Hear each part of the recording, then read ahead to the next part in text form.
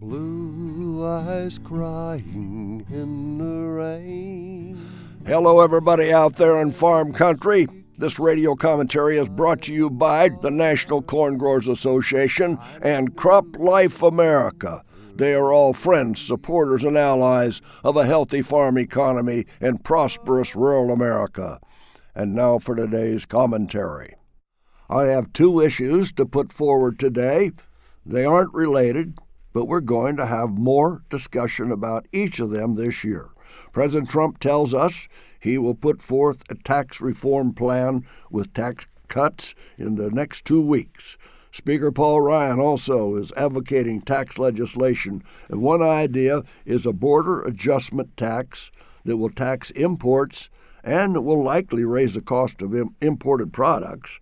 It'll also raise a lot of money, which we need if we're going to rebuild our infrastructure. A border tax will shake up trade relations. However, you can argue that it would be fair because it would treat all importers equally. Well, many other countries have a similar tax. Let's keep our eye on the coming tax reform debate. It could have a huge impact.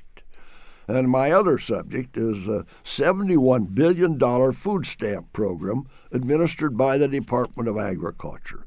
The program eats up 70% of the ag budget.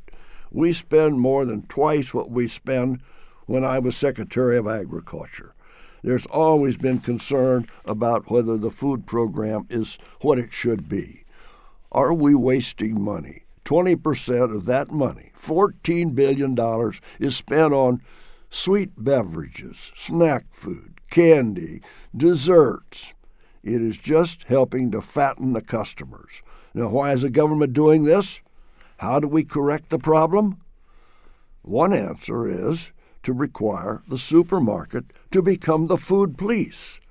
I'm not sure that's reasonable. It's too costly, time-consuming. Can you imagine how long the lineup for the cashier would be at the store? There isn't any easy answer.